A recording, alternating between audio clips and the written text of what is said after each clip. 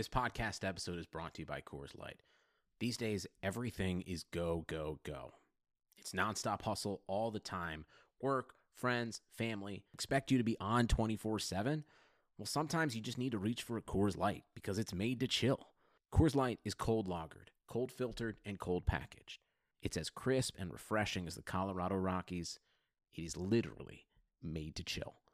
Coors Light is the one I choose when I need to unwind. So when you want to hit reset, reach for the beer that's made to chill. Get Coors Light in the new look delivered straight to your door with Drizzly or Instacart. Celebrate responsibly. Coors Brewing Company, Golden, Colorado.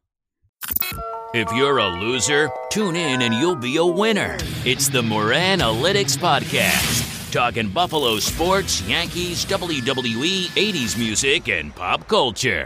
And now, here's your host, Patrick Moran.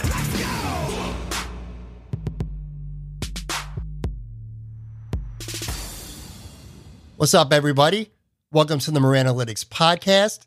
Today is Monday, June 4th, 2018. I am Patrick Moran. On today's show, I interview former Buffalo Bills cornerback Marlon Kerner. Marlon talks about growing up in Ohio and playing for Ohio State, getting drafted to the Buffalo Bills in 1995, his career playing for a team that was still very good, but they were also on their way down from that historic run of 4 straight Super Bowls. We talk about the devastating knee injuries that ended his career far too early, what he's up to today, and a lot more. I'll get to that interview with Marlon in a few. Before that, I'm joined by my usual Monday Pat with Puck sidekick, Tone Pucks. What's up, Tone P? How you doing, man? I'm doing well, man. What's going on? Not too much. We'll get to our normal Pat with Puck stuff, later on in this episode. But before that, I do have a topic to discuss that I know you have strong opinions on. I definitely do as well. And that's what's going on with the Buffalo News Sports Department lately. Now, you weren't on last Monday because of the holiday weekend, had a lot of things going on. So we didn't get a chance to talk about that last week. Plus, more has happened since last Monday. John Vogel, who worked for the news for 16 years, been covering the Sabres. He got and I'm using air quotes here, by the way, when I say this. So we'll talk about that in a few minutes too. Buyout. Then, what was it? The same day, maybe a couple days later, I don't remember. But Bucky Gleason, who worked for the news for about 20 years, same deal with him. And then this past Monday, the hammer really dropped when Jerry Sullivan, who's been at the news, he's been there forever, lead columnist forever, he got an involuntary buyout. And he pretty much said that, what's going on? First of all, you're a Buffalo guy. I'm a Buffalo guy. And for the record, this isn't just limited to Buffalo. This is probably starting to happen in a lot of major cities. What's going on with newspapers affects things everywhere. What's your thoughts on what has happened over the last couple of weeks with the Buffalo News Sports Department? Well, man, I'll preface it by saying this. More than just being a Buffalo guy, I have always considered myself a Buffalo media guy. Like I go back to, to being a little kid watching Clipley's Believe It or Not and the big personality that was Clip Smith at the time and my passion for sports and watching someone enjoy it as much as he seemed to enjoy it. And it really only snowballed from there as my mother's career took a path into television sales when I was still, kind of young and adorable. Not that I'm not still adorable now, but, adorable to her coworkers and stuff. So, I'd be going to Channel 2 a lot and, got to meet a lot of the personalities. And I've just always enjoyed following that local market. I think the personalities are interesting and in a small city like Buffalo, I think they become part of the fabric. And, in saying all that, I felt like the news coming out of the Buffalo News was just an absolute gut punch for me. I came to, really enjoy the dying breed that is journalism and the way these guys wrote and just their old school mentality. And yeah, they were a little rough around the edges. They had plenty of, certainly in the case of Sully, get off my lawn qualities. but at their heart, man, I mean, they were pros. And it's become a dying breed. I feel like we've already seen it in the television markets. Nothing against, the talents that are in those roles now, but they're young and inexpensive. That's, I mean, you look at some of these people on the news now, man, and they look like kids. You know what I mean? They look really freaking young, and they're not quite as polished. They don't spell exactly correctly on Twitter either, which is like super fucking annoying. And and it seems like with the exception of some of the holdovers, Mike Harrington certainly comes to mind. It seems like the news may now be going that same route, and obviously it's the route of least expense. So it's not a fun time, and if you like these guys and they were part of your routine, either reading them or, interacting on Twitter as they, came to do, obviously, in their later years of their career, it's going to suck not having them around, until they resurface, hopefully in some similar capacity. I almost completely agree with you on it.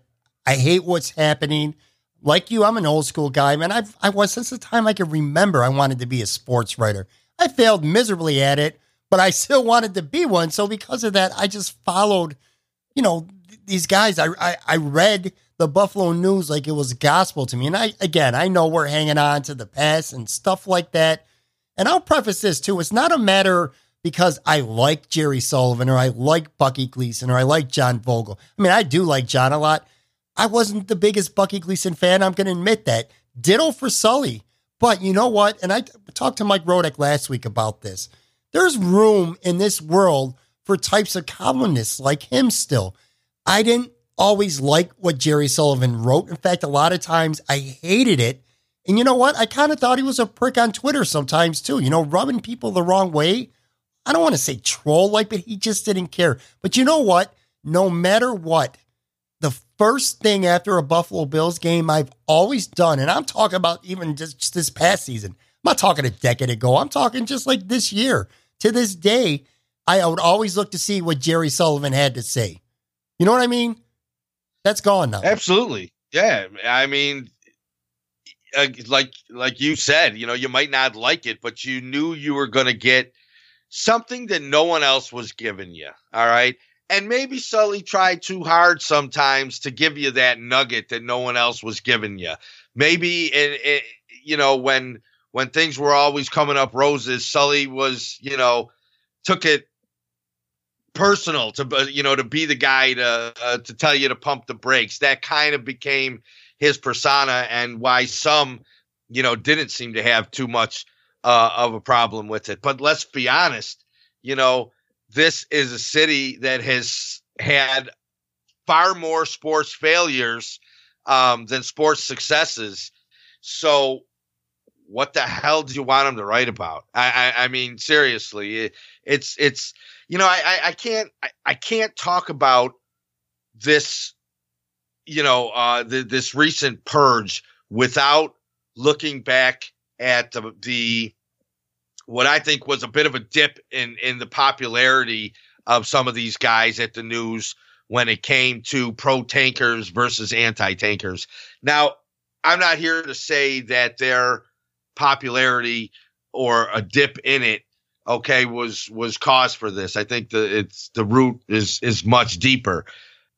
But, I mean, we got to a point where that started to matter, and Sully even alluded to it a little bit, as he was piecing out, man. He talked about how how he worded it, man, like his voice. His direct quote when he got let go or accepted a buyout. And again, I use air quotes when I say that. His direct quote was his voice. He was told that his voice was becoming bad for business. That's gotta, boy, that, if that doesn't really fucking piss you off, man, then you just, I don't think you really get it. That eats at me a little bit, because I'll tell you something. I follow a paper. I think it's a paper. I think it's an actual tabloid called The Public. I was just going to ask you about here locally. Did you read the Elmer Plotz commentary? And here, so people listening can know. In fact, I wrote it down. I'm glad you brought that up. I was going to ask you this next. I want your take on this when I'm done. Okay, so what Tone Pucks is referring to is the Daily Public. It was I don't know if it's a newspaper or not. I'm not in Buffalo anymore, but I did read it online. Someone sent it to me. Okay, and the article, among a lot of things, it isn't exclusive to that, but it does allude to the fact of mentioning something about maybe one Buffalo may have put pressure on the Buffalo News, being wary of all that criticism. And here is the actual quote from the article, okay? It says this, or perhaps pressure was coming from someplace like One Buffalo, where they seem to be a bit twitchy about criticism. And if the News, which has been making an increasing amount of its income from printing, was to pick up, say, printing of Buffalo Sabres game programs or Buffalo Bills materials, well, that would be good for business, right? Here's my question. Again, we don't know if there's any truth to that, but even if there's a shred of truth to that, how messed up would it be for One Buffalo to start controlling who stays and who goes at the one newspaper town like the Buffalo News? It would be absolute. I mean, it'd be unprecedented, man. It's Donald Trump-like to me. It would be. It is. That's a pretty good way to put it. But here's the thing. It is a lot of speculation from a dude that we have no idea who he was before he wrote this article. I'm sure he's everything that he, claims to be in the article and has the history that he has with the News and stuff like that. But that's taking a very, very big leap that I'm not saying that you are at all, right, but it's one that I'm not prepared to take. But we do know from the day Terry Pegula became an owner in this town, he talked about the relationship I mean, at his Sabres presser, man. Yes. He talked about the relationship with the media as some sort of partnership. He's been very sensitive to that. He's had it wrong from the jump. And look, it's hard to believe. I'm sure there's money involved in some sort of, probably not to the extent of LaFontaine's gag clause when he got out of here with however much of Pegula's money he got out of here with. But I'm sure there is, money involved with the separation of these journalists and their now former employer. But if they ever get to the bottom of a guy that already rubbed them the wrong way, having pushed them out of town, boy, I'll fucking run to wherever that paper or column or whatever, gets written. I will stop what I'm doing and read every freaking sentence of it. If Jerry Sullivan finds out that Terry Pegula pushed them out of his job, holy fuck is it on? Yeah. That's all. Well, and again, it's a speculatory piece in this Daily Public. I don't want to praise it, and I don't want to bash it either because we don't know. But you got to admit, Sully said in his statement, or his tweet, I should say, about being let go, he was told his columns, his voice was becoming bad for business. Doesn't that sound like coming from up above? Well, you're too negative. Dude, Sully's been writing what he's been writing for many years. Now his voice is bad for business. It's just something doesn't add up there. And we're not being conspiracy guys here either, but you have to admit, it smells like there's some smoke around, that it might have been more than just sagging numbers and money. You know what I'm saying? Which, by the way, another topic, and maybe we'll touch on that in a minute, but in that article in the Daily Public, it stated that the Buffalo News lost $1.8 million in the first quarter of 2018, which marked the first time that they lost money in 40 years. So they did lose money over this quarter. So I don't know, man. It's like, how much of that is money and how much of that is, general negative writing, which, by the way, if you want to play devil's advocate on the other side, John Vogel is not a negative writer at all. If they were going to attack someone who's negative when it comes to the Sabres, it would definitely be Harrington, which I love that, by the way. You know, Mike will put the Sabres on blast. I mean, John did too, but not like Mike did. So I'm not sure, but you got to admit, Bucky and Sully are two very, you know, people like to perceive them as being guys who write a lot of negative columns. I don't know, man. I don't want to play conspiracy guy. Just said that. Something look, just don't add up to me. Hey, look, you know, the article certainly raised an eyebrow, but in reality, the more as it comes out of my mouth, all right, and then it kind of cycles back into my brain, all right, from you. I think if I really had to land on something as it relates to the negativity, it would not be pressure from anyone, you know, associated with the teams. It would come down to the fact that the fans, you know, turned away from it. They didn't want the negativity. It became, you know, well, my God, it became so prevalent because of all of the bad seasons. But, you know, they didn't want to hear it, you know, and I really, really believe that the different opinions on the tank, you know, lost a lot of credibility. You know, anti-tankers, they kind of lost the battle to pro-tankers, even though the anti-tankers ended up, you know, with far more, you know, proof in their pudding that they were right. At the end of the day, you know, the readers, the listeners, whatever, you know, because let's not forget that, you know, these guys also, you know, did more than just write at the end there. You know, they tuned out the anti-tankers and the negativity. So it's probably not a case where it really came down to, you know, any higher authority in this region or with these sports teams, you know, dictating what goes on there. I think I think the fans kind of dictated that. And I think the WGR, and I'm not pointing fingers at them, but, you know, the WGR pro tankers beat out the Buffalo News anti-tankers for, you know, for people's opinions and people's, you know, where people turned. So we're clear on this to everyone listening. This isn't just a Buffalo problem. Newspaper business is in trouble everywhere. I mean, I look, you know, Syracuse, Cleveland, New Orleans, their cities' major newspapers, they're going down to like 3 days per week. And it's coming to more and more cities. They're just struggling to survive. It's just the world that we live in now. Now, we're both old school to an extent. I think you might be a little more than me, like in how you consume media. You're still the guy who reads the Buffalo News every day, and you listen to WGR radio every day, which is nothing wrong. I do the same thing as well. But, you know, I like to read more blogs and listen to podcasts and stuff like that, which you don't. You're on a podcast and you don't even listen. You probably don't even listen to this fucking podcast. You know what I mean? So you're still old school when it comes to stuff like that. What's going on is forcing guys like you or guys older than you who consume in that way. You're going to have to adapt and change. You know what I'm saying? You're not going to be able to get everything that you used to get from the newspaper and from just, you know, the radio station and stuff like that.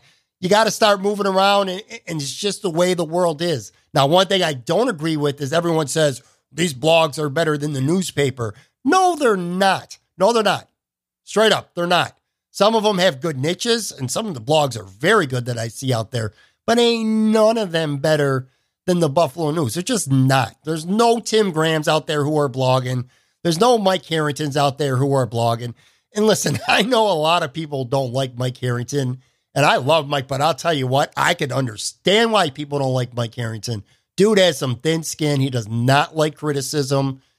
He thinks because he's a reporter that everyone should respect what he says. And maybe he's right, but it just doesn't work that way. Not in today's world. Which, before we move on to this interview with Marlon, that is the one thing I wanted to ask you. You're on Twitter a lot. You see social media. What's your take on, you know, the ugliness of social media and people's responses when something happens like this? Particularly in the case of Jerry Sullivan, when he got let go or bought out, whatever you want to call it. There was some ugly ass shit that people were tweeting at him. Dude just got, 29-year career at the Buffalo News or whatever it was, just ended in a blink, seemingly anyway. And people are just riding his ass. I don't roll like that, man. It's just wrong. And I know you get heated and you get those hot Twitter fingers sometimes at people. Sometimes they deserve it, maybe they don't. But what's your take just on the ugliness of social media when it comes to shit like that? Yeah, I don't really have much of a take beyond those people are just assholes. No, seriously. I mean, it's black and white for me. That's being an asshole.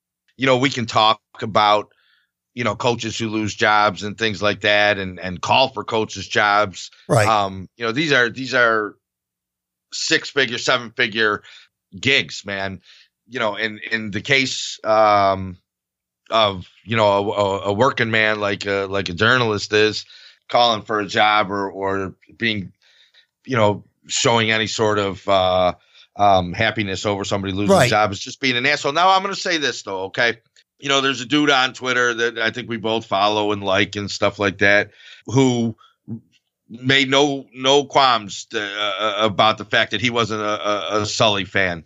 He put it out his opinions as to why, he didn't care for the guy's work.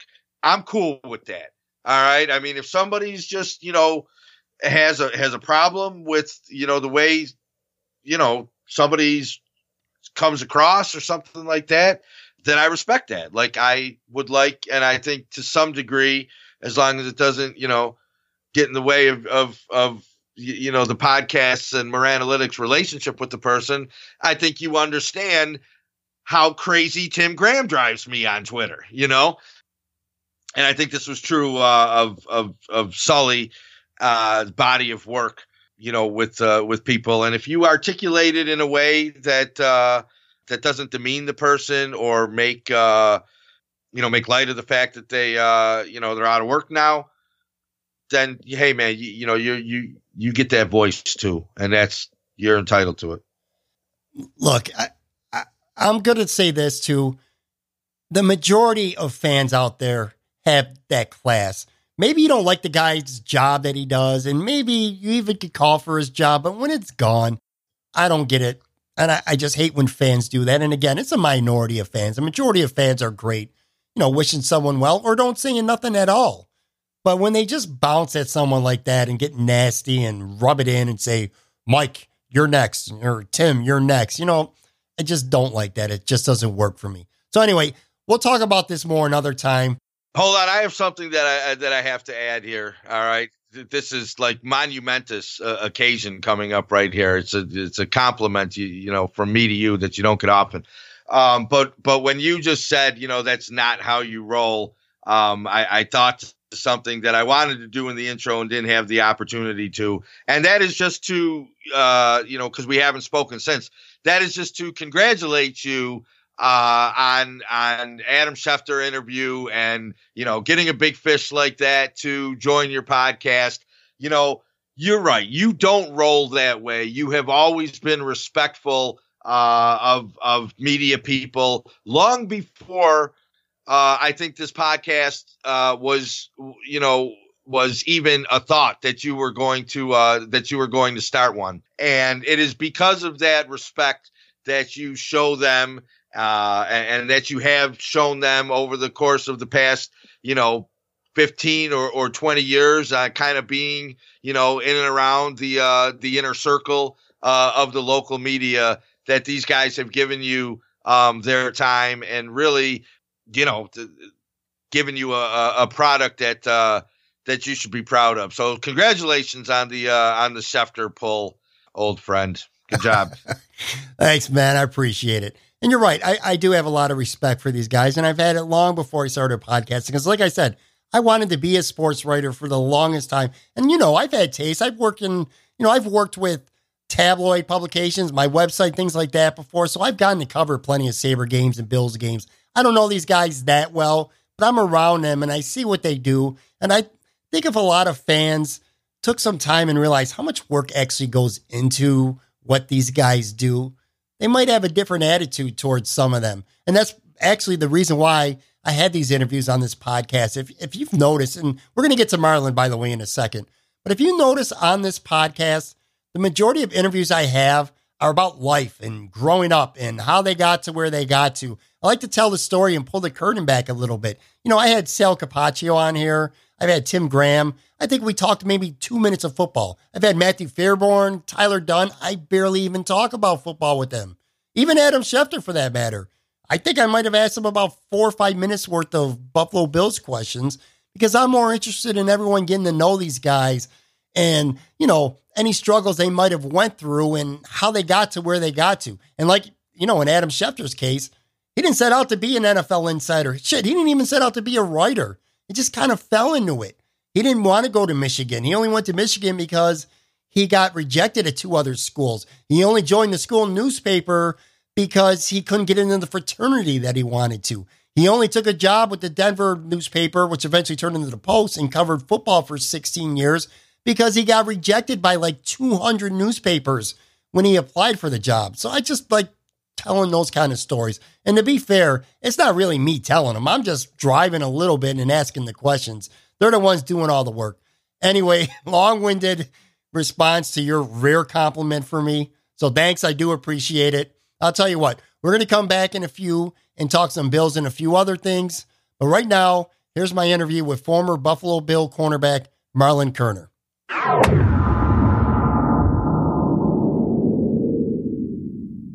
Okay, my guest today is a former Buffalo Bills cornerback. He was drafted in the 3rd round out of The Ohio State University in 1995 and played for the Buffalo Bills for 3 full seasons before a knee injury in the 1998 season opener would prematurely end his playing career. It came full circle as today he works for the organization as a director of player engagement and alumni. I'm talking about Marlon Kerner. Welcome to the podcast, Marlon. How you doing today? I'm great. Thanks for having me. Oh, pleasure's definitely all mine. Let's start here. So you grew up in Columbus, Ohio. Obviously you must have been a great high school football player because you ended up going to the Ohio State University, like I said. Was it always Ohio State for you, or were there other schools that you considered? Honestly, if you knew me in high school, you would have thought that I was going to Notre Dame. Really? I got so many letters from Notre Dame about going to play there. I took my senior pictures in Notre Dame gear. I had every letter that Notre Dame ever gave me plugged and pasted up in my locker. I was 100% all in on Notre Dame. And then got in that recruiting game, and Ohio State was really like, hey, we want you to go. We want you to come. We need you here. We're trying to change what we're doing. And you're somebody who's local that we would love to have you come in. Ohio State just kept recruiting me hard. And when it came down to it, Notre Dame kind of was playing that, well, we kind of like this guy. We like that guy. And then Ohio State was like, hey, I want you. I mean, they called me during their bowl game. I got a call about once a week from one of the coaches just checking in on me. So, I said, hey, you know what? That's it. Like, I'm going to Ohio State. I knew what they were about anyway, having grown up there. And I knew some of the coaches. So I was like, you know what? It's a good fit. And ironically, the day that I committed to Ohio State, I got a call from Notre Dame asking me to come down for a visit. And I was like, nope, can't do it. I just committed to Ohio State, and I'm keeping my word, and I'm staying there, and I'm going to that school. Well, obviously it worked out for you well because you ended up playing in the NFL. Now, I'm a Notre Dame guy. I wish you wouldn't have told me that because now I kind of wish you would have went to Notre Dame. I was a high school quarterback, believe it or not. So I was running around, running the option, handing the ball off, doing some bootlegs, and kind of doing some things. Actually, 4 of my high school teammates, we all went on to Ohio State to play football. I played high school ball with Jason Gwynn, his brother Anthony Gwynn, and the late Terry Glenn. So we all were on the same high school team. Wow. Now, what was the reaction like? You're from Columbus and you go to, you stay in state and go to college there. What was the reaction? How did your friends and your family feel about your decision? Oh, my mom loved it. My mom wanted me to stay as close to home as possible because she was getting married, and my stepdad was in the Air Force. So they were going to be stationed in Germany. So, as a kid, when you're picking your colleges, you're trying to look like, all right, I need to get away from mom. And so I'm looking at all these schools that are away. And then my mom's like, hey, I'm getting married. And she's like, I'm going overseas. So then you're kind of like, hey, you know what? Staying here around my friends and other family is not that bad of a not that bad of an idea when mom's going halfway across the country to just be like, hey, I'm out. So, it kind of made it a little bit more easier to say, what, Ohio State definitely really became the best fit because all my other family was there. I still had that support network there, and I could still call my mom when I needed to talk to her, and she still came to visit. But it wasn't the same as like having mom at home. Right. Obviously, the big rivals, Michigan. You guys go 1-1-1 against them while you're there. I kind of did my homework on this, Marlon. How big was that rivalry to you? What did it mean to you? Such a big, storied rivalry that the whole world knows about. As someone who was actually part of it, what did it mean to you? I mean, it means everything. I mean, when people don't really understand that rivalry between our two schools, you'll see people don't say the M during that week. Like, they'll just call it Michigan week. You have some people that won't even call them Michigan. They'll just say that team up north. We have a clock that starts and counts down from the day that we stop playing Michigan, and it counts down until the next day the next time we play Michigan. So, I mean, that it's a huge rivalry. I think it's one of the best rivalries, if not the best rivalry in all of sports. Just the history, the tradition, the fact that a lot of their coaches also played at Ohio State or coached at Ohio State just adds to the intensity. And then, it always came down to whoever won that game was going to win the Big Ten. So that was kind of how you grew up watching it as a kid. That was how it was when we were playing. We had some intense battles, and we came up a little short. But I am loving the fact that we're like 2,000 and like 300 and something days since Michigan has last beat Ohio State. So I always make fun of the Michigan guys when I'm running to them now, and some of the Michigan fans like, how long has it been since you beat Ohio State last? I'm just saying. Like, you're only as good as your last victory. So it's kind of fun being from there and understanding what that rivalry is all about. Tell me about your draft day experience. You go in the third round to Buffalo. How did that process play out for you? And what was it like to get that call? But first, talk about the process of getting drafted. The process of getting drafted is just crazy in itself, just because you don't know how it's going to play out. So I come in, my senior year was probably up and down. I kind of was trying to figure out how to play still because I was a high school quarterback. So I'm still trying to figure out the position, all the nuances, the ins and outs. So you're trying to just kind of like don't have a bad game. All my friends are like, hey, you're going to the NFL. Block the noise out, but it's hard to block the noise out. Our season, my senior year didn't kind of go the way that I thought and I envisioned it would go, but it went the way that I needed it to go because I think I grew up a lot as a player. I learned a lot about positioning and understanding that it takes more than just athletic ability to play at the next level. So I kind of grew up. Like, my senior year is kind of like that maturity, that growth process for me. I go down to the Senior Bowl. I actually got an interception in one of the practices and took it back for a pick six. So now all of a sudden some people are calling scouts like, hey, good job today. You're doing well against the talent that you have down here. And then you go to the combine. They lost my luggage at the combine. Wow. So I get to the combine. I'm like, I have nothing to change into. They gave me a time of, all right, you have to go do some exercise. You got to see the doctor. So I'm literally in some Timberlands and a pair of jeans.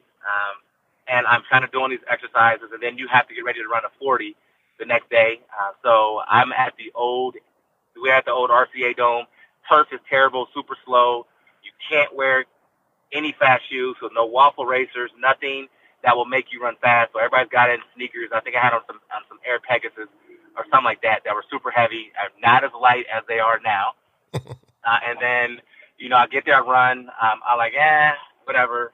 It's freezing cold. You get through that, and then you come back like, all right, where's next? I was still in school, so I decided just to stay in and finish out that semester at Ohio State. So I'm going through that. I stay at home, and I'm like, I'm going to just hang out. And that was back when the draft used to just be start at noon on Saturday and run all night, all day, all night, and then come back on Sunday, and then you watch the rest of it. So it's a day and a half process, and you're done. So I'm just hanging out. I get some steaks. I kind of just grill out some chicken, some hot dogs, things like that, just watching with my family. We're watching it all day. I'm watching my friends get drafted, calling guys, saying congratulations. And then we get to about the third round, and we're all like, hey, it's kind of trying to figure out what's going on. And that's when the draft at 7 would then switch from ESPN and go to ESPN2. Yeah. And in Ohio, you have ESPN, you had ESPN2, and then there was like this Ohio sports channel that looked very similar to ESPN2. So, I'm at my aunt's house, like, we're all hanging out there, and I'm like, all right, you have ESPN2, correct? Yes, I do. Not a problem. I get there. She doesn't have ESPN2. So I can't watch the rest of the draft. I have no idea what's going on except for flipping it to ESPN and watching the ticker with the draft go down and scroll on the bottom. So I'm watching that, and I'm just kind of thinking, like, all right, what's next? I see her in round 3. So I have a cousin. We're about 6 months apart. Same age. She's at home. So we're like, hey, all the teams have this number. Do not get on the phone. So I'm sitting there, and I'm watching it, and I'm in my coat, and we're literally all about to go hang out and go bowling because I'm like, you know what? It's probably not going to happen today. Let's just go have some fun and hang out. So we're sitting there, and then my cousin calls up from the basement, like, Marlon, telephone. And I'm like, I did not hear the phone ring. Like, who's on the phone? And she's like, I don't know. It's some guy from the Buffalo Bills. And I'm like, what? So I grabbed the phone, and I get on there, and I'm like, hello. And it's Dwight Adams. And he's got that country drawl, and he's just like, Marlon Kerner? And I'm like, yes, sir. And he's like, congratulations. You're a Buffalo Bill. And so we talk a little bit. He puts on Coach Levy. We talk. He says, congratulations. I talk to the rest of the coaching staff. And then I hang up the phone, and I'm like, wow, this is real. Somebody pinched me. Like, I just got drafted by the Bills, a team I did not even know was interested in having me be a part of the organization. So, I get there, we come back from minicamp, and then just kind of figure out, I'm trying to get past the don't get starstruck because, I'm there with Andre, I'm there with Jim, I'm there with Bruce, I'm there with Thurman, and I'm just like, whoa, this is amazing. Like, all these guys that were just gone to 4 straight Super Bowls, and they're standing in front of me, and I could be a part of this team. So once I got past that, I kind of started figuring out how to play the scheme that we were trying to learn. And then just kind of everything else just kind of fell into place. So you didn't have any idea beforehand, no indication that the Buffalo Bills were interested in drafting you? None. They didn't even say we're interested in you or anything like that. The only conversation I had with them was on my pro day. I ran a 4.35 40, and they were just kind of like, what'd you eat for breakfast? And I said, I ate pancakes. And they just laughed and said, oh, you should eat pancakes more often. And I was like, And I said, okay, I think I'll do that. And that was it. And that was the only interaction and conversation that we had from the entire process. Wow, that's an awesome story. Okay, so you get drafted by Buffalo in 95. At the time, they're 1 full season removed from the last of their 4 straight Super Bowl appearances. Now, that team isn't dominant like it once was, but you still got drafted to a team that was still very good. It was intimidating coming in because you knew the history, but then you kind of like that these guys, some of these guys, probably a couple, because you're like, I don't know, but at least 2 of these guys, you knew Bruce, you knew Thurman, you knew Jim, were definitely gonna be Hall of Famers. I knew Andre Reed is who he was as a guy coming in, but you didn't know how good he was until you got to go up against him. It's like, oh my gosh, this guy's amazing. So, I mean, you had 3 bona fide, and I was like, I think after spending time with Andre, I was like, I think he'll go. And then you also, I came in when they signed Ted Washington. So it's Ted's first year, and that was like the biggest nose tackle that I've ever seen in my entire life.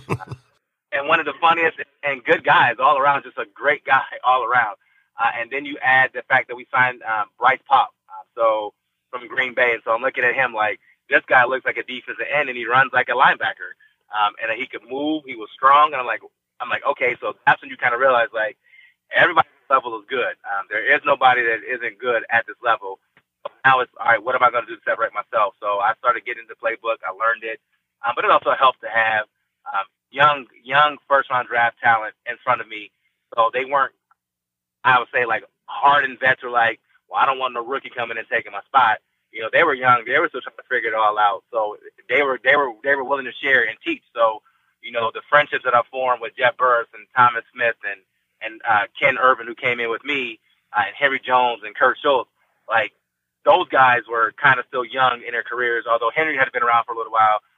But it was just amazing that they welcomed me in and kind of said, hey, they were all about, we need to have the right pieces to get in. We want to make another run. We got to get to the playoffs. They understood what it took to get to that next level. So that was probably the best thing to kind of come into as a rookie, of guys who understand, so they could actually help you figure out what your role is going to be and how you should prepare and get ready for games. Right. And that's the culture. And here's something like, very young Bills fans who've only been around, a fan of the team for the last, I don't know, let's just say 10 or 20 years that they don't get. This year the Bills make the playoffs for the first time in 17 years. They lose in the first round, the wild card round, and it's a celebration, and understandably so, given that they went 17 years without an appearance. Now your rookie year, Buffalo goes 10-6. They beat Miami in the wild card, but then you guys lose to Pittsburgh in the divisional round. And at that time with that team, and I'm sure, you were there firsthand, so you know this, that was considered a big disappointment. It was a huge disappointment. Everybody thought we should win, and we played well enough to put ourselves in a situation to win, and we just kind of came up a little short. I think they scored. Well, I know one of the touchdowns that Cordell Stewart caught should not have counted because he stepped out of bounds. So I do remember that vividly. But that was also the flu game for Bruce as well, so he wasn't there at all. So we weren't full strength on defense. We didn't have all of our horses up front. So they kind of exploited that. They were able to run the ball. They completed some passes on us. And I remember one of those passes I gave up was a nice long 70-yard completion, which I was mad at myself for not recognizing their formation that they had and recognizing the passing play that they were going to call because we had practiced it all week. So just little things that kind of helped us not win that game. And so as a rookie, you kind of check away like, all right, now, I'm starting the game. I'm starting the playoff game as a rookie. I did some okay things. I did some things that I needed to learn from. And so that was that growth mindset that we had. Like, it was a disappointing year because we didn't make it. The ultimate goal was to get to the Super Bowl.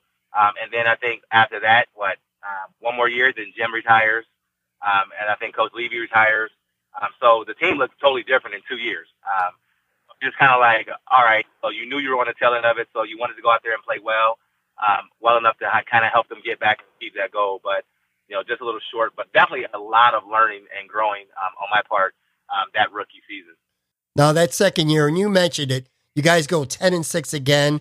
This time you lose to Jacksonville in the wild card round. And what Bills fans are going to remember from that game, even more than the loss, was Jim Kelly getting carted off, which would turn out to be his last game.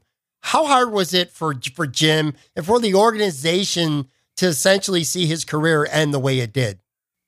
You kind of know that that's how football is, and you hate to see that happen. I firsthand know how that goes. So, that's the risk that we take when we play this game, and you knew he had already had a storied career. And you were hoping that maybe he comes back for another season. But that was a personal choice he had to make for himself, and I think, he kind of knew, like, hey, it's time to hang it up. He had shoulder surgery, I want to say, the year before. So coming into it, he was still trying to get it right. And he's like, all right, how many surgeries am I going to put my body through to keep coming back? And there was no guarantee that the team was going to still play the same way that they played the year before. And I think, he understood, hey, he could do something that a lot of us don't get to always do, which is go out on his own terms. Like, he got to say, I'm done and I'm hanging it up, and I'm choosing to hang up and walk away from it, as opposed to somebody telling them you're done. And so I think he kind of knew within his body where he was, and so he made the decision that was best for him, which turned out to be a good decision for him. Now all of a sudden you're looking at a whole different makeup of a team. You go from having this Hall of Fame quarterback who is going to be a first ballot Hall of Famer to now you've got a young, unproven Todd Collins who has been sitting here and waiting in the wings and for the last 2 seasons watching Jim, and you're saying, okay, can this guy take the reins and take the mantle and kind of be the guy that Jim was?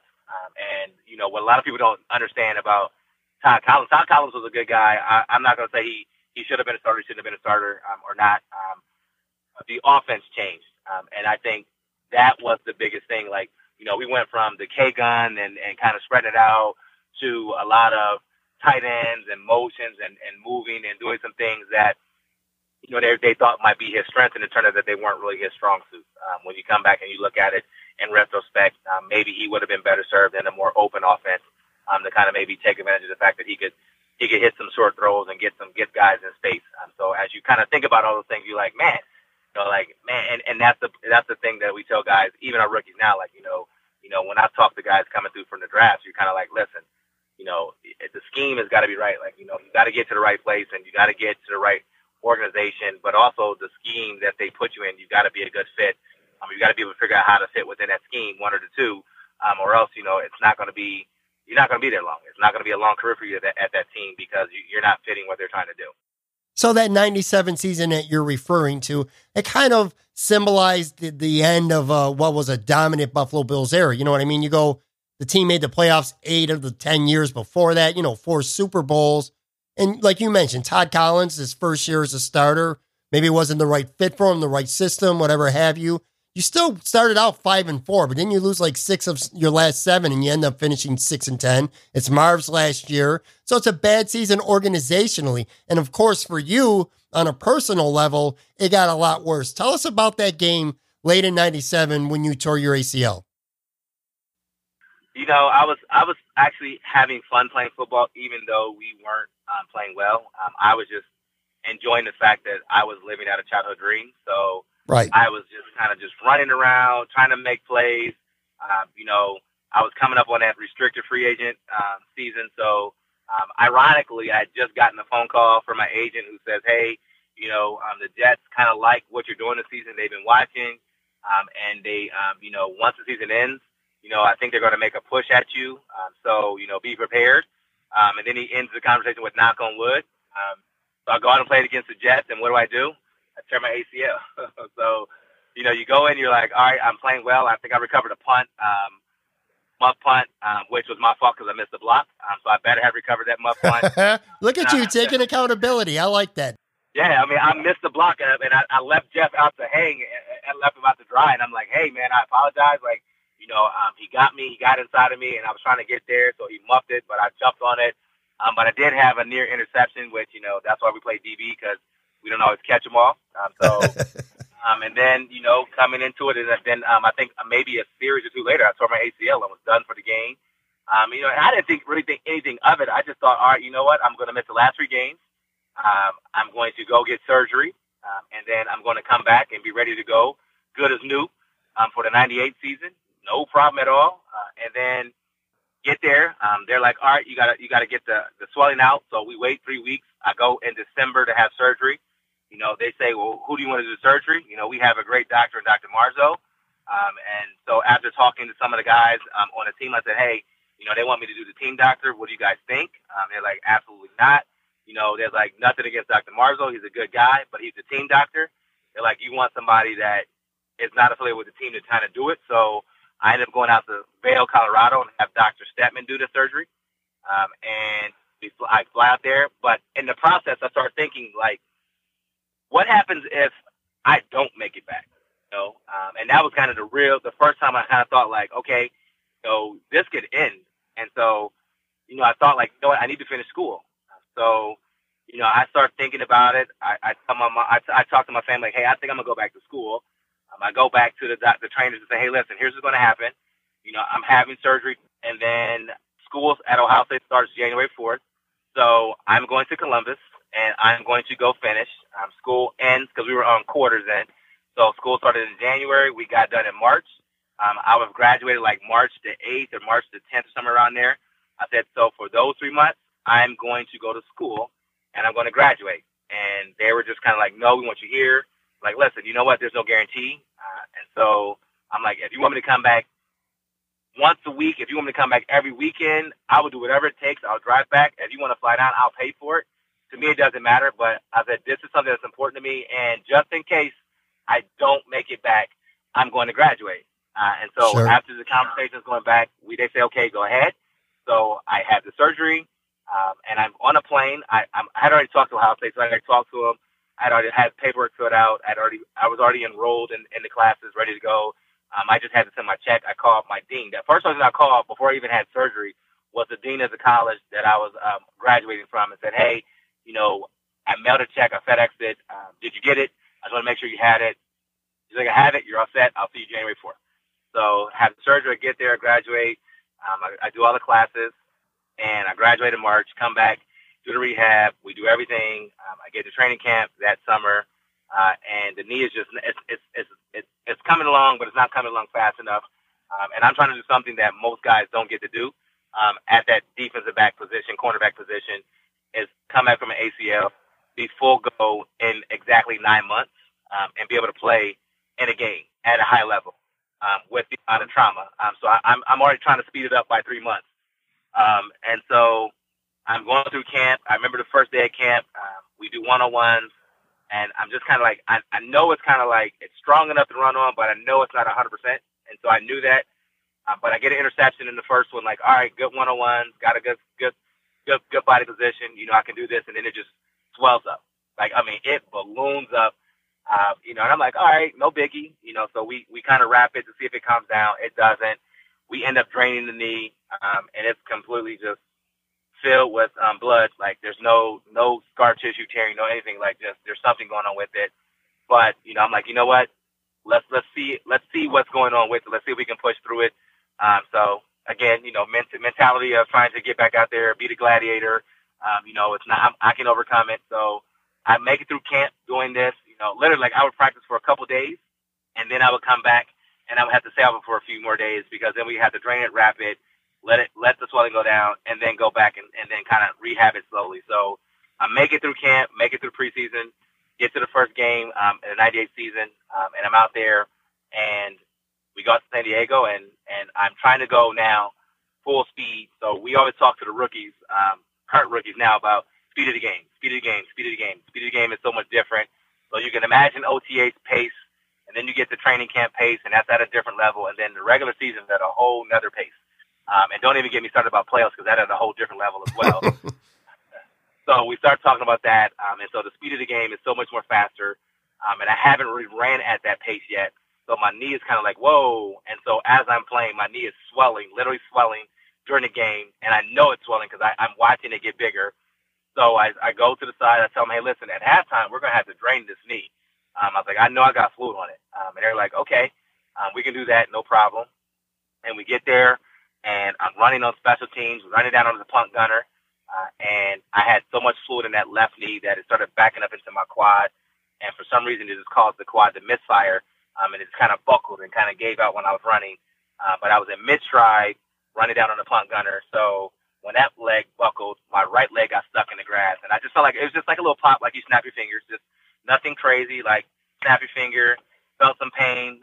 So I stayed on the ground for a second, like, hey, that didn't feel right. And then it stopped hurting. So I get up, and I go to the sideline, and they're like, everything okay? And I'm like, it just doesn't feel right. So we check it. We do the test to see if the ACL is intact. It kind of pivots, but it doesn't lock out. So, like, I think you're fine. I go back out. I'm playing on it. Like, I'm playing on an ACL that eventually I find out is 85% torn. So I'm out there making tackles. I'm out there running down on kickoff. I'm doing that. I go in at halftime. I say, hey, check it one more time. It's kind of sore. Doesn't feel right.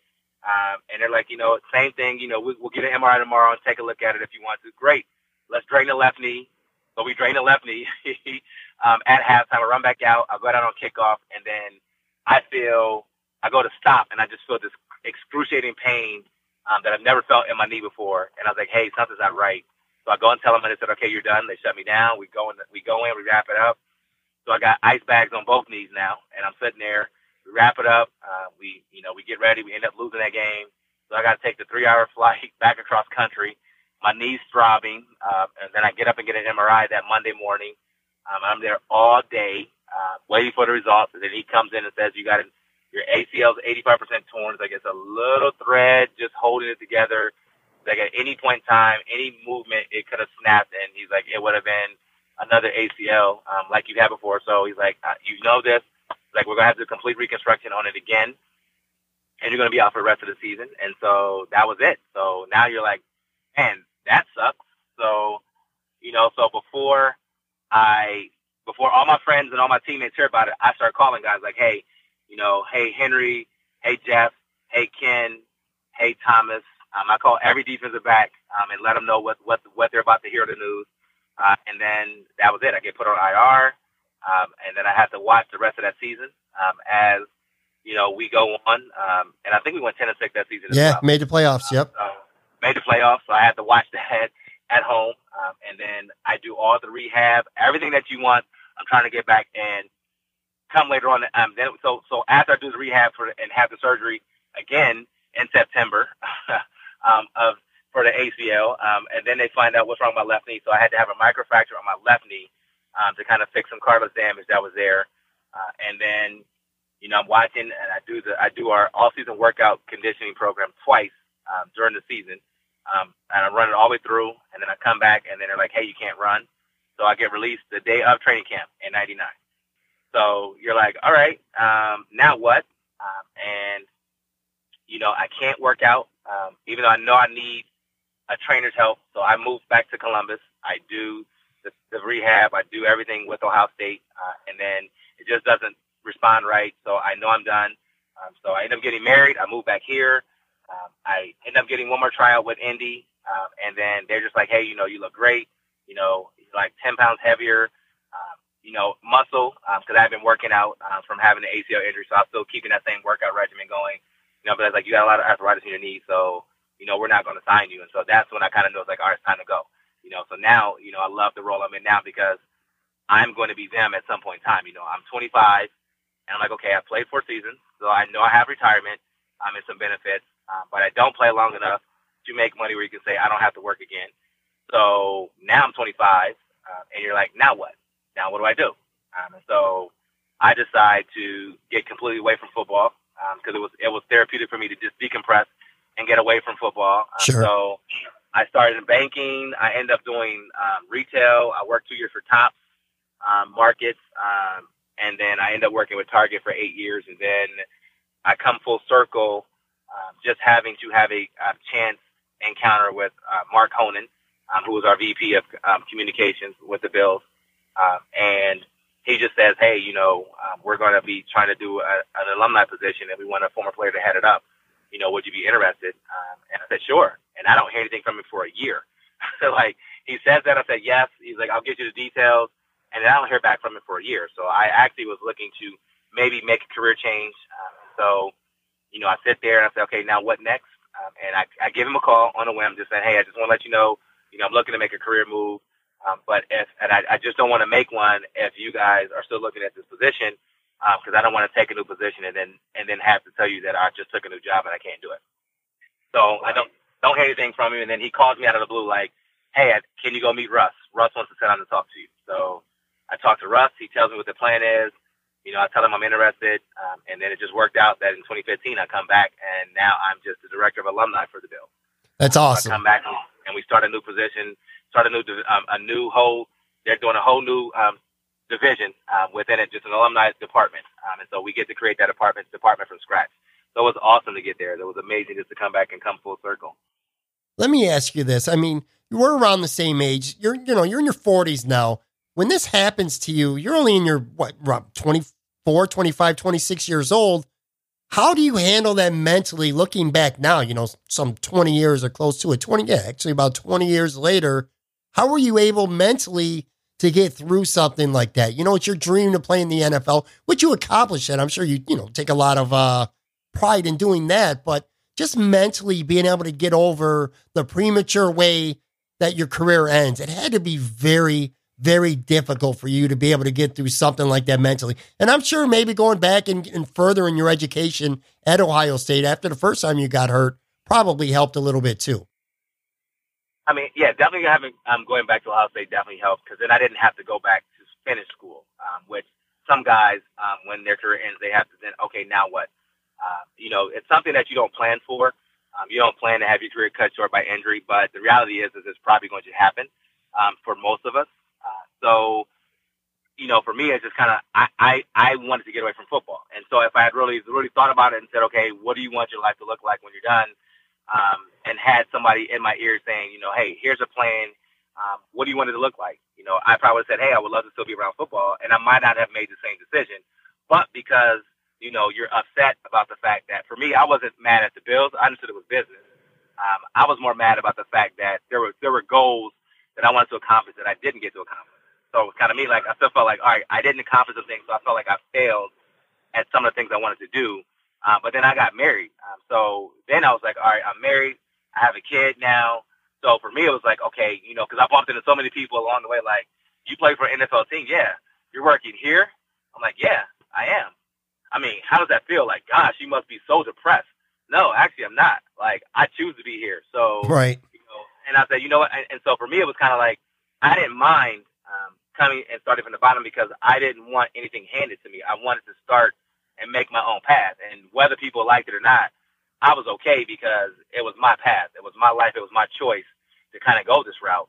So I was okay with starting at the bottom. And I mean, literally like starting from the bottom, because what we don't realize as we're playing is there, you still have to take some steps to somehow get some experience to put on a resume, or else you're starting at the bottom. And so there's no job that you're coming out of straight out of college that's going to pay you the amount of an NFL salary.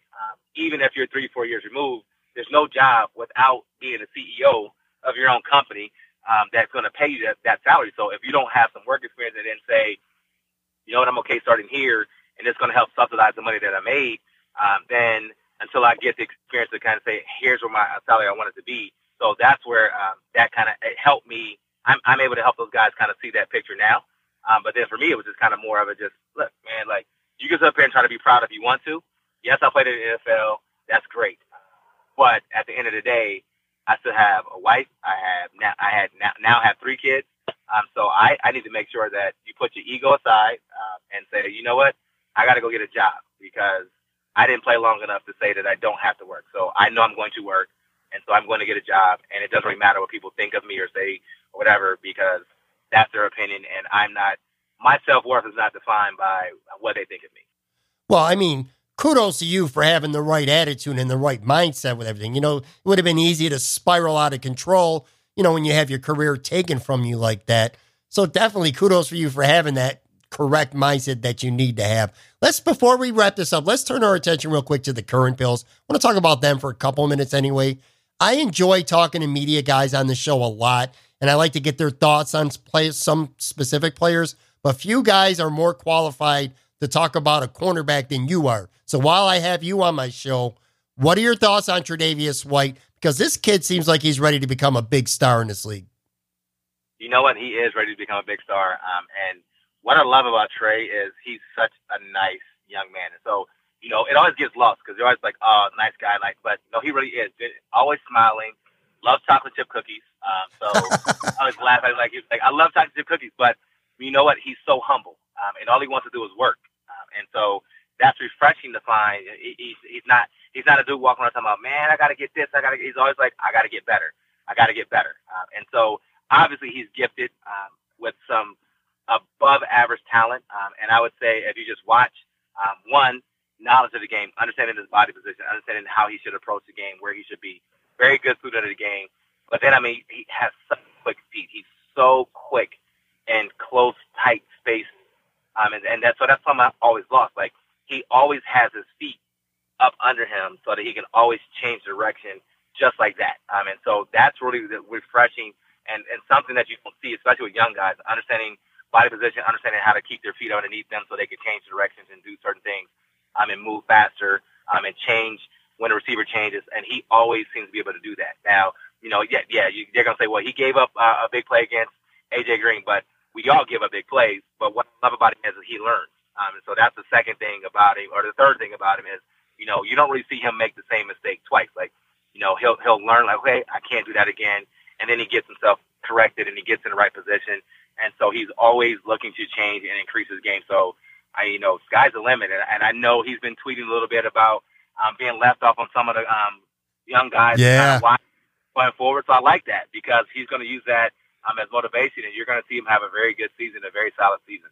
I'll tell you, I can't remember the last time I've seen a Buffalo Bills football player look like they're having more fun out there. I mean, literally, this kid was looking like he was having the time of his life out there. He had a blast, and that's what you want. You just want to go out there and have fun and play. And as I look back at the teams that I was on and just kind of what made, and talking to those guys, like what made those teams special, it was family-oriented, and they had fun. Like, it wasn't like, oh, this is my job, because it is your job, but they just went out and had fun, and they played football, and they had each other's backs. And I think that's where this team is headed, where, it's family. It's about culture. It's not about putting just telling the person out there, just telling the person out there. It's about getting the culture fits as well, and buying into the mindset of how you prepare and approach to win. And so it's fun to listen to Coach McDermott talk. It's fun to watch guys listen attentively and take it to heart, and then go out and execute it on Sunday. It's so much fun to be there, and to be sitting on the sideline and watching it is even more better. Now, last year, Buffalo traded Sammy Watkins to the Rams for a pick and also E.J. Gaines. Now, I know that you were one of the guys who helped E.J. Gaines get acclimated in Western New York. Are you a little bit surprised? And I know he had trouble staying on the field, with injuries, but were you a little bit surprised that E.J. would go on to free agency and only get a one-year deal worth about, around $4 million on the open market? Because everything that I had read leading up to free agency, the expectation was he was going to get a pretty monster-sized deal, and he didn't. Yeah, when you read what was said out there for free agency, that they thought he might get at least 6 or 7 a year, and then he goes for 1 year a deal at Cleveland, but that just shows you how the market changes. And so once the initial wave of cornerbacks signed, if you don't go in that first couple of days, then the amount of money you're going to get significantly reduces and it drops off. And so for him and his agent, I'm sure he had some offers, but it wasn't where they were looking. Then you have two choices. You can take less, or you can bet on yourself for 1 year. And he chose to go to Cleveland and bet on himself for 1 year. So, I wish him nothing but the best of luck. I like EJ. I still shoot him texts from time to time and talk to him and just say, hey, good luck. So I'm hoping he has a good season, and then we'll see what happens next year during free agency if he can kind of get the contract that he was hoping to get. All right. Thanks for your time, Marlon. You guys can follow Marlon on Twitter when he actually does check it at Marlon Kerner 46. Appreciate your time, buddy. Thank you again. I appreciate it. Thanks for having me.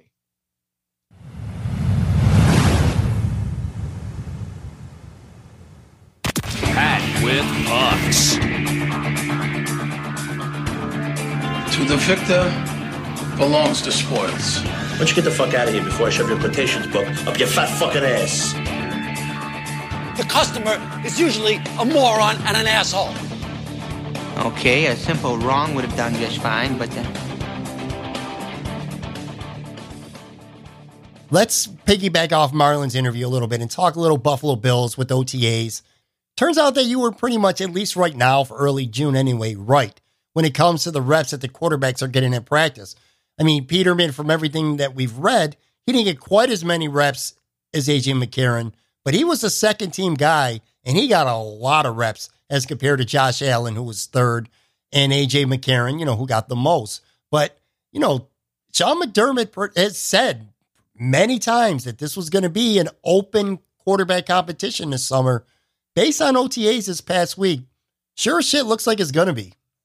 Yeah, man. McDermott's a guy who doesn't say much, but he pretty much backs up what he says, and I think it was pretty obvious that Peterman was going to get, his fair amount of reps. So, I wasn't breaking any news there. I was just going off what the coach said. But I'll tell you this.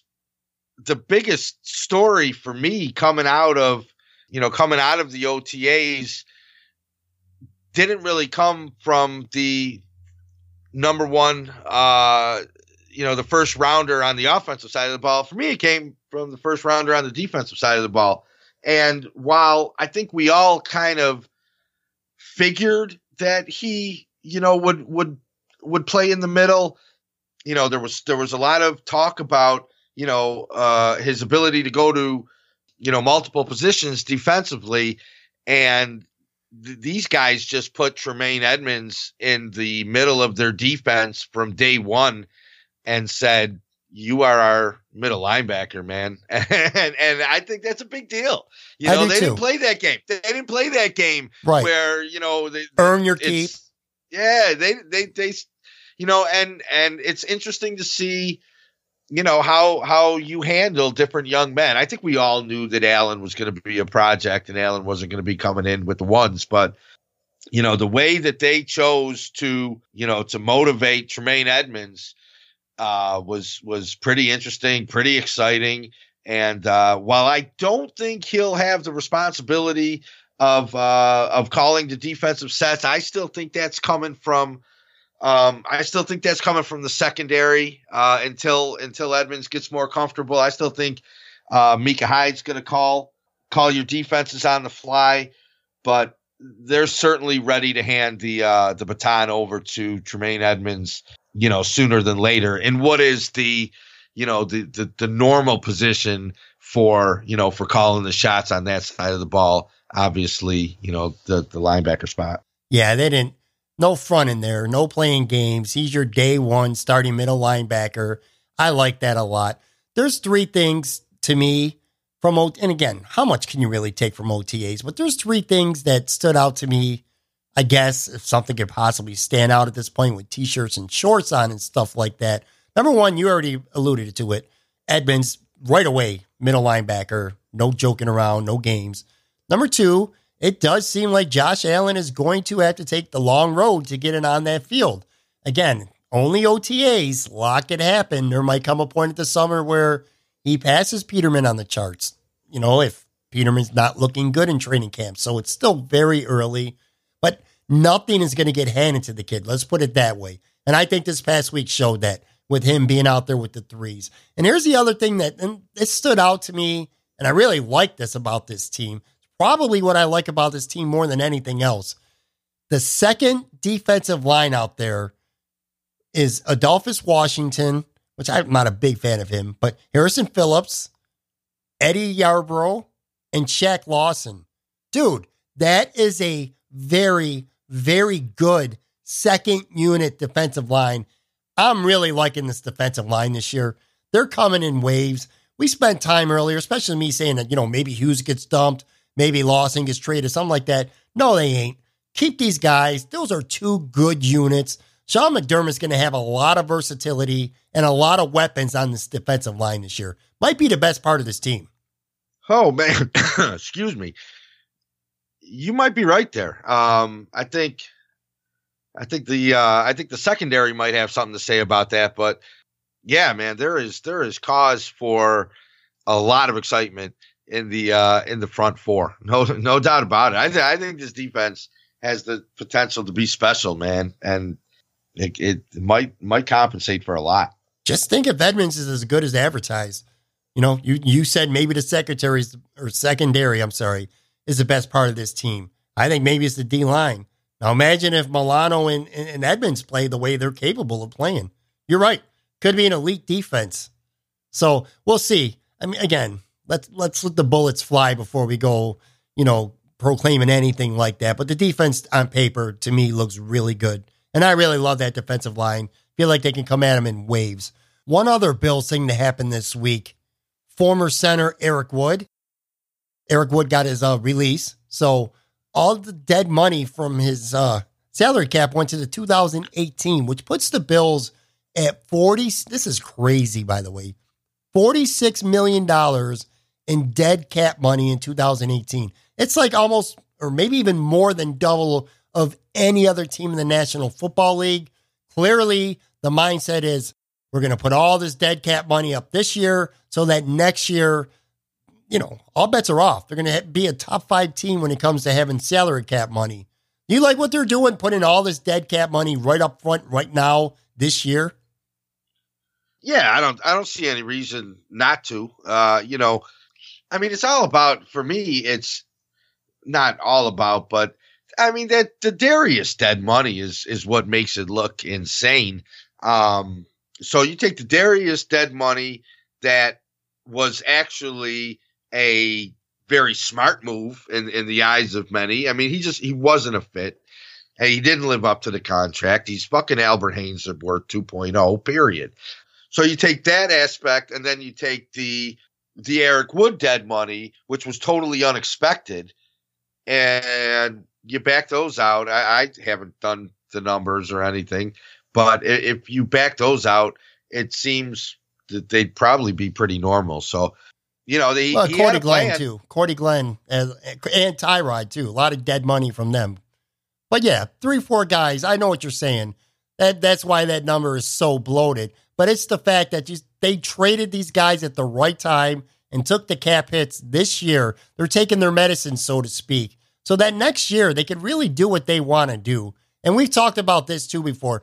When having cap room, and we both agree on this, that doesn't necessarily mean going out and signing the most expensive wide receiver and the most expensive tackle and stuff like that.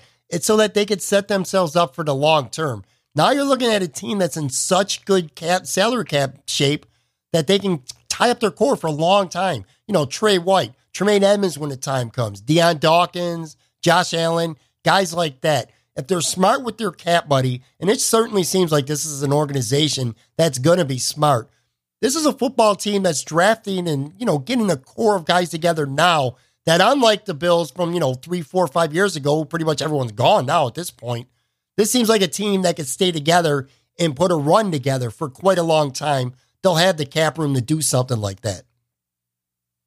Yeah, man. I mean, they are conducting themselves in a way very unfamiliar to the Buffalo sports fan. They have, we've not seen, this sort of franchise infrastructure at One Bills Drive in forever. I mean, because, you can't go back to the Napoleon years or anything like that because, the cap didn't come in until that run was over. So, this is really the first time we've seen them, run a smart business model and a smart football franchise.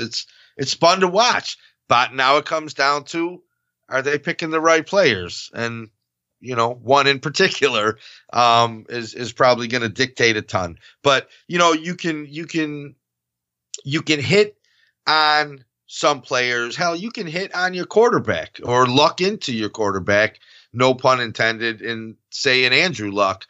And because you did not, prepare your business model around it, either picking players or leaving yourself, room to maneuver in space, free agency, drafts, etc.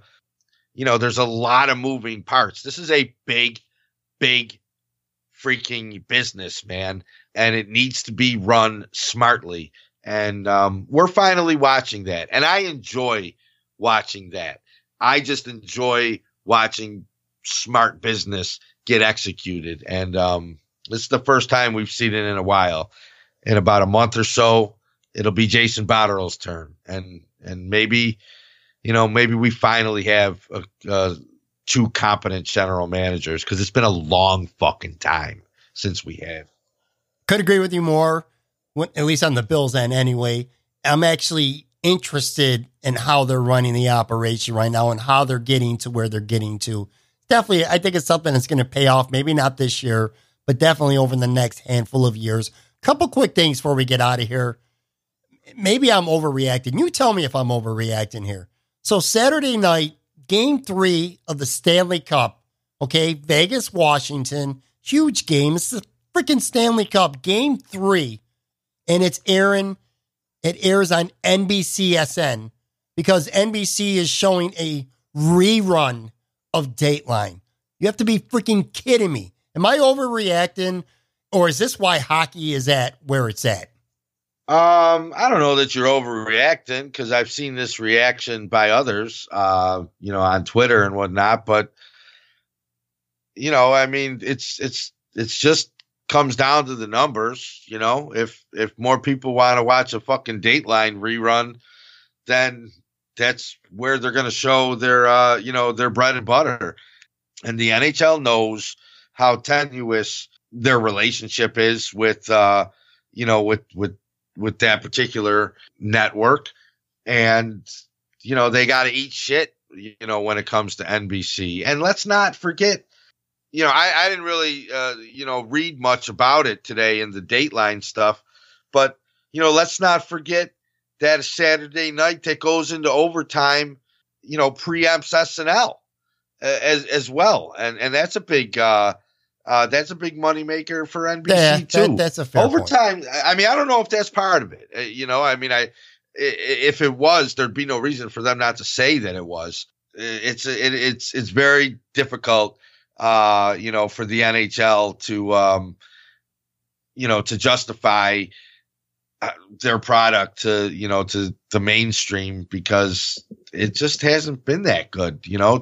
This Vegas run is cool and whatnot, but I mean, it's just it's a lousy product, man. Watch the Sabres. Watch a lot of these games. I tried. I can't. It's fucking boring, man. It can get pretty boring, and they're gonna have to.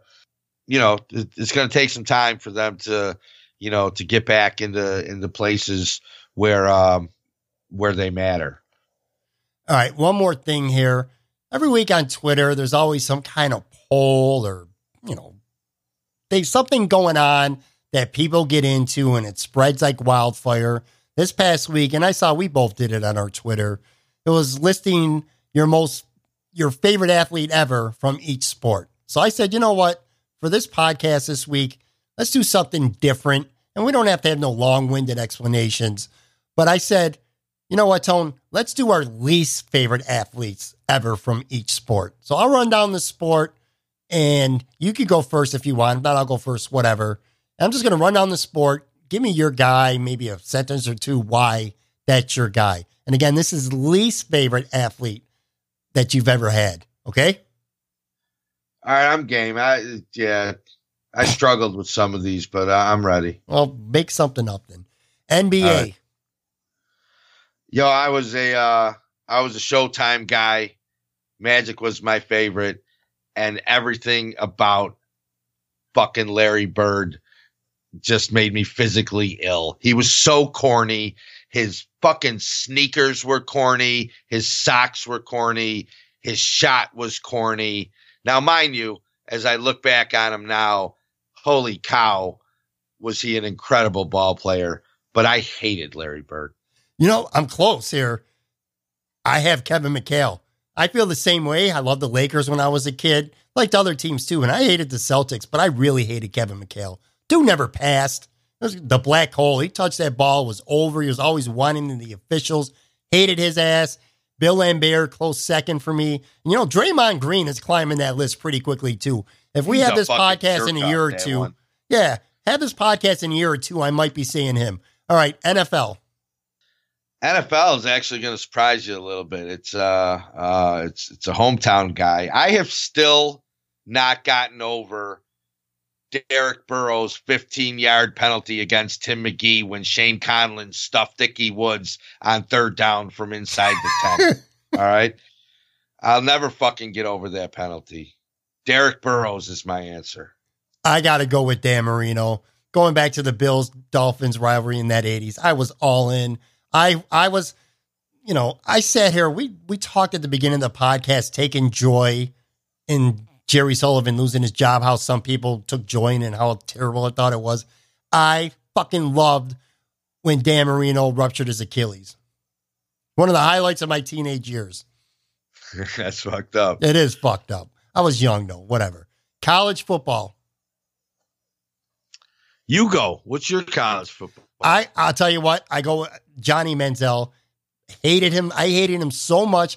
I probably would have stopped being a Buffalo Bills fan if the Buffalo would have drafted him a couple years ago. And my runner-up, I even have a runner-up too. Runner-up is about 95% of the University of Miami players to you. I put it this way. I will be very disappointed if my son ends up going to Miami in a few years. Dude, I loved those teams. Like when I was trying to figure out who my favorite, player was for that when we did it on Twitter, the Ken Dorsey teams were just so fucking good, man. Oh my God. Those teams were just awesome to watch. They were so good. So I'm against you there, but I'm actually, you're not going to like this. And this isn't anything that I really thought too long and hard about, but I thought Rocket Ismail was kind of overrated. The guy returned kicks and maybe ran a reverse or caught a pass a game or some shit like that. And everybody thought he was the shit. And I was a Colorado Buffaloes fan at the time, so I didn't like him. And that's my answer. That's an asshole answer. It is a little bit. I'll take that. College basketball. I was a Georgetown guy. Patrick Ewing was my favorite, and I fucking hated everything about Chris Mullen. Dude, this is where the gloves drop, motherfucker. Patrick Ewing is my least favorite ever. I hated Georgetown. I was all about either St. John's or Syracuse. I love those two schools. Pearl Washington, Walter Berry. I love Chris Mullen. I don't know what's the matter with you. I despise Georgetown. I love Georgetown, fucking man. ugly defense, ugly ass basketball. Hated Patrick Ewing. Hated him with a passion. Ugly. What about ugly? Don't get me started on fucking Bill Wennington. You want to talk ugly? Let's talk about Bill Wennington. I liked Willie Glass though. Willie Glass was pretty sweet. I like me some Willie Glass. Dude, another topic. You know what? We're going to have a whole goddamn segment one day on 80s Big East basketball because I know how you feel about that shit. We'll carry an entire segment just talking about that. We'll do that another time. What about baseball? You got someone for baseball? Yo, I love the dude now that he's a commentator and stuff, but and I'm not a Yankee fan anymore for some reason or another. I just kind of transitioned out of liking one team and just kind of like them all now. But when Pedro fucking grabbed Don Zimmer's bald head, man, that was some fucked up shit. So I'm still holding a grudge. It's literally in my notes. You stole my answer, and I was even going to add beating up Don Zimmer. You just don't do that shit. We might agree here too, maybe. I'm not sure about hockey. Who do you got for hockey? I got a feeling I'm 100% certain we're not going to agree on this because I dug deep for this one. All right. I couldn't stand Michel Goulet. All right. I fucking hated those Quebec teams of the mid 80s. Every one of the Stastnys. Mario Gosselin was okay. I didn't mind the goalie. But Michel Goulet, that fucking mustache, and he just always scored the most backbreaking goals possible against the Sabres. So unless you've got Michel Goulet, our streak of common answers will end in one. I do not have Michel Goulet. I have Dale Hunter. Hated that dirty ass dude, man. That's filthy. An easy one. That's easy. It was, I guess. Whatever. Well, I didn't say that had to require a lot of thinking. I didn't say go outside the box with every fucking category. All right, couple more. Boxing. Oh man, I never ended up coming up with one here. It was Hagler because I was a Leonard guy. Me too. But I don't really hate Marvelous Marvin Hagler. Marvin Hagler's, the shit. So, I just, no one ever really, rubbed me the wrong way with boxing. I would say Floyd Mayweather, prefacing it by saying he's one of the best fighters who's ever lived. I just desperately wanted to see the guy fucking get knocked down and lose at some point. He never had. He probably never will. Who knows if he's going to fight again. I know he says he's retired. If he does, I hope he loses because I hate him. Golf. I'm gonna switch my golf answer to tennis. Okay. Because I was a big Chrissy fan, which means I absolutely hated Martina Navratilova. That's a good one. Well, I'm going to stick with golf. I couldn't stand Davis Love III. I know a lot of people like him. He reminded me of Kevin Spacey. If Kevin Spacey was a PGA golfer, just seems like a prick. Maybe I'm wrong, but that's the way I always felt about him. Last one, and I highly doubt you came up with someone, but what about wrestling? Oh man. You know who was a jerk off? I'll tell you. Iron Mike Sharp. I like that guy. I like him, so you're wrong. I'm going to go with a guy who's from Western New York that a lot of people might not like this answer, but I was never all about Lex Luger. I know he's an Orchard Park dude. Just did not like him. Didn't like him on the mic. I didn't think he was a very good wrestler. Sorry, Lex fans out there. My answer is Lex Luger. All right, so listen, we're getting out of here now. It's been long enough. Before we do, I want to send a shout out to disc golf players. I played for the first time this weekend. It was a lot of fun. I thought it was going to be stupid, but once I got out there, I was like, oh, throw a frisbee. Ugh. It's actually a lot of fun, man. Throwing it around a course, it's designed with dog legs, and there's some water on a couple holes and stuff like that. I actually had a lot of fun. I subbed for someone, and now I can't wait till September when a league starts up again so I can get into it. So that's my shout out for the week. Got anyone you want to send a shout out to? No. Dynamite drop-in money. That broadcast school has really paid off. All right, that'll wrap up today's episode. Big thank you again to former Buffalo Bills cornerback Marlon Kerner for coming on this podcast and talking about some of those mid-1990s Buffalo Bills teams and taking us throughout his own playing career, talking a little bit about the current team. You know, I definitely got to start getting more former Buffalo Bills players on this show. It's got to be a priority of mine going forward, and it will be. Thanks, of course, as well to my Monday Pat with Pucks partner, my buddy Tone Pucks, for joining the podcast. Coming up on Thursday, as of right now anyway, I'm scheduled to have Cleveland.com, Cleveland Browns beat reporter Mary Kay Cabot on the show. I'm all kinds of excited about that. We'll be talking about the Browns. Not really excited about that, but we're going to talk about them anyway. Some Tyrod Taylor and her very storied career. I'm telling you right now, male or female, does not matter. There's very few sports reporters in this business that are better than Mary Kay. And you can ask anyone, and they'll all tell you the same exact thing. So I'm going to be really excited to talk to her. If you haven't done so already, go on Apple iTunes, Apple Podcasts, whatever it's called now, and subscribe to this podcast. It's quick, it's easy, it's free. If you want to be extra kind and leave a nice 5-star review, that'll help me out. I ain't going to be mad at you for that at all. If you don't have Apple phones or iTunes on your computer or whatever, you can also subscribe to the show on Stitcher, Google Play, iHeartRadio, or pretty much anywhere podcasts are heard. Don't forget to follow me on Twitter at Pat Moran Tweets. Thanks again for listening. I truly appreciate it. Can't tell you guys how much I appreciate you listening every week or twice a week now. You guys are really the best. Have a good week, a safe week, and I'll talk to you guys again on Thursday. Peace out, man.